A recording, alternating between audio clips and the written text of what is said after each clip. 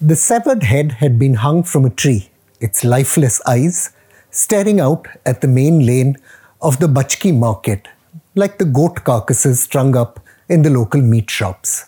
Fear spawns its own tortured vocabulary. Like so many condemned to live in crucibles of terror, the widow of frontier constabulary soldier Rahman Zaman called his killers Na Malum Afraad, unidentified individuals.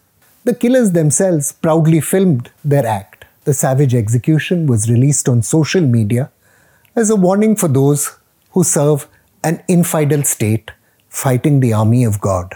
Last week, following the suicide bombing of a mosque in Peshawar, which killed more than 100 people, uniformed police officers summoned the courage to march through the streets with a defiant slogan, "Ye jo na malum hai, wo humko malum hai." We know who these nameless people are.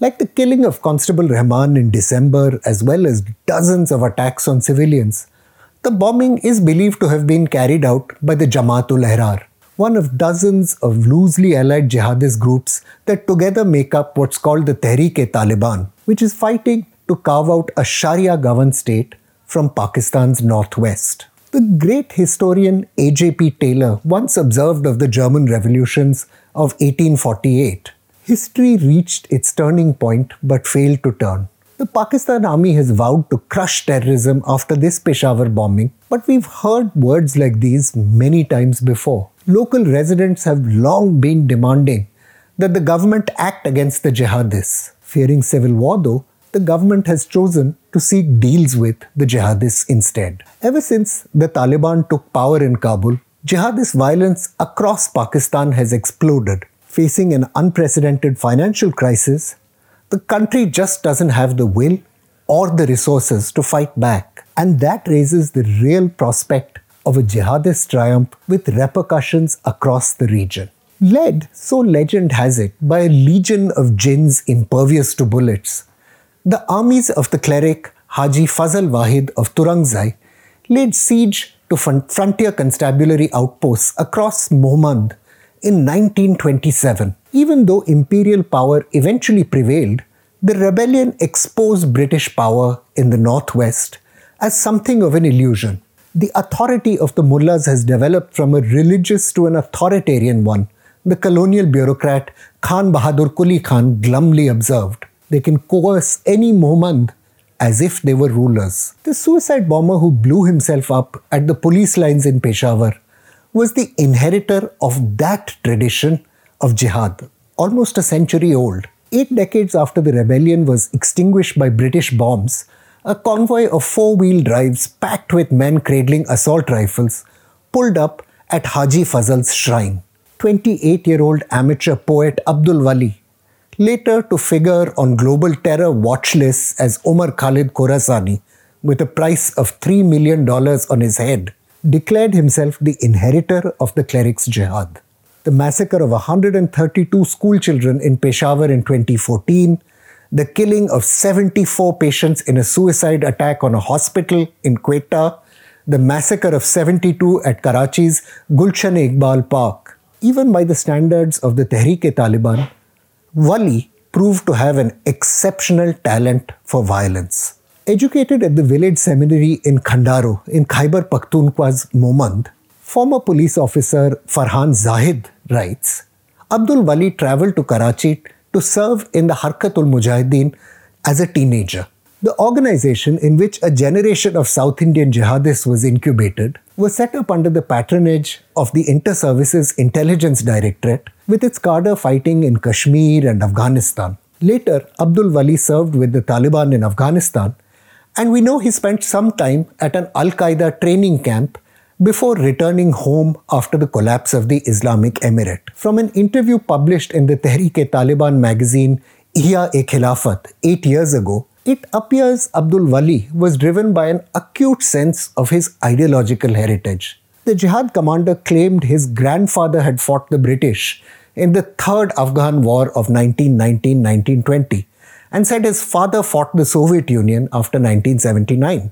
Like many Taliban volunteers from Pakistan's northwest, Abdul Wali headed home after 9/11 equipped with weapons and military training. He was determined to use them to sweep aside the traditional tribal elite and build a new Sharia-governed political order. General Parvez Musharraf, scholars Muhammad Quresh and Fakhrul Islam have shown, proved supportive of this project, hoping to recruit Islamism or political Islam to strengthen his military regime's legitimacy. Early in 2006, Abdul Wali was appointed to lead the newly formed Tehreek-e-Taliban in Mohmand. 8 years later, after a falling out with the organization's Amir, Fazal Hayat, Abdul Wali formed his own organization, the Jamaat-ul-Ehrar.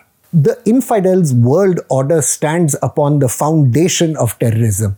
Ia-e-Khilafat proclaimed. Terrorism, that is to spread terror, is actually an essential element of warfare. The Jamaat-ul-Ehrar manifesto released in 2014 promised to wage jihad until a caliphate was established in every nook and corner of the world. Language like this was not unfamiliar in Pakistan's northwest. It had been a weapon, you see, for anti-colonial resistance. The Kafirs have taken possession of all Muslim countries, wrote the Mullah Najmuddin in 1897, exhorting the Afridi and Orakzai tribes to jihad against the British. Fix the time and day of fighting so that by the grace of God, the work may be accomplished. The religious polemic incited rebellion in 1897 and again in 1907 and on and on. Each time, the rebels were mowed down, but the rage they fed on continued to glow. Even as imperial authorities granted generous subsidies to tribal maliks or chieftains, seeking thereby to weaken the mullahs, the clerics hit back with insurgent attacks on pro-British villages. Tribal insurgents continued to fight even after the creation of Pakistan, at one stage leading its government to order the Pakistan Air Force to prepare for, and I quote, destructive action against the villages. The communal mobilization of the pre-partition period, the campaigns against the Ahmadi minority after independence, and the anti-Soviet jihad each contributed to clerical strength and power in Pakistan's northwest, historian Sana Haroon has observed. These would lay the foundations for the rise of new jihadist movements like the Tehreek-e-Nifaz Shariat-e-Muhammadi, or Movement for the Enforcement of Islamic Law, which eventually flowered into the Tehreek-e-Taliban. Efforts to secure live and let live deals with these new jihadist movements after 9/11, journalist Daud Khatak has recorded, had few results. An agreement between General Musharraf and the jihad commander Naik Muhammad Wazir disintegrated within days. Another agreement with Baitullah Masood,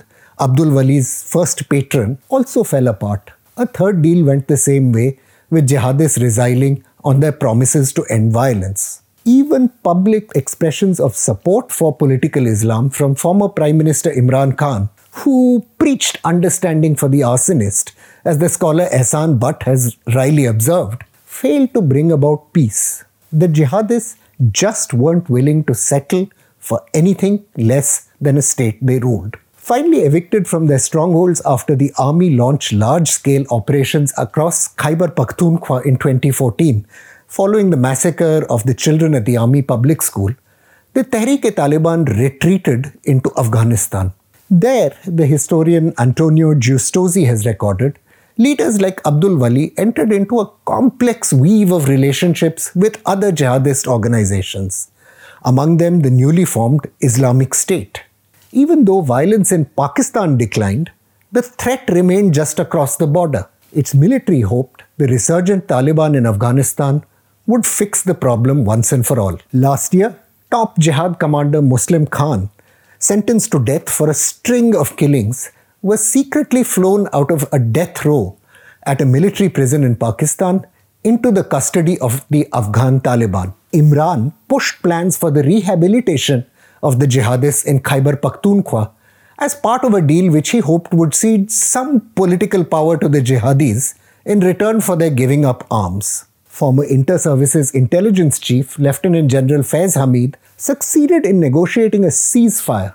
But even as that ceasefire was in place, terrorists began beheadings, public executions, and ambushes against the police. The country's National Counter-Terrorism Authority recently said the only thing the ceasefire achieved was allowing the Tehreek-e-Taliban to resume its recruitment and operations. Last year, Tehreek-e-Taliban units demonstrated they could stage lethal attacks outside Khyber Pakhtunkhwa, staging a suicide bombing in Islamabad. Last week, the organization attacked a police station in Punjab's Mianwali and killed 2 intelligence officers in the town of Dera Ghazi Khan. Abdul Wali himself was killed last year in an assassination carried out by the United States. The Peshawar bombing, though, shows the war he unleashed is escalating again. This time, a bankrupt state might not be able to fight back, and a jihadist victory in Pakistan's northwest will have far-reaching consequences. Perhaps the destabilization of the country and the empowerment of jihadist movements across our region. I'm Praveen Swami, and I'm National Security Editor of The Print. Thank you for watching Security Code.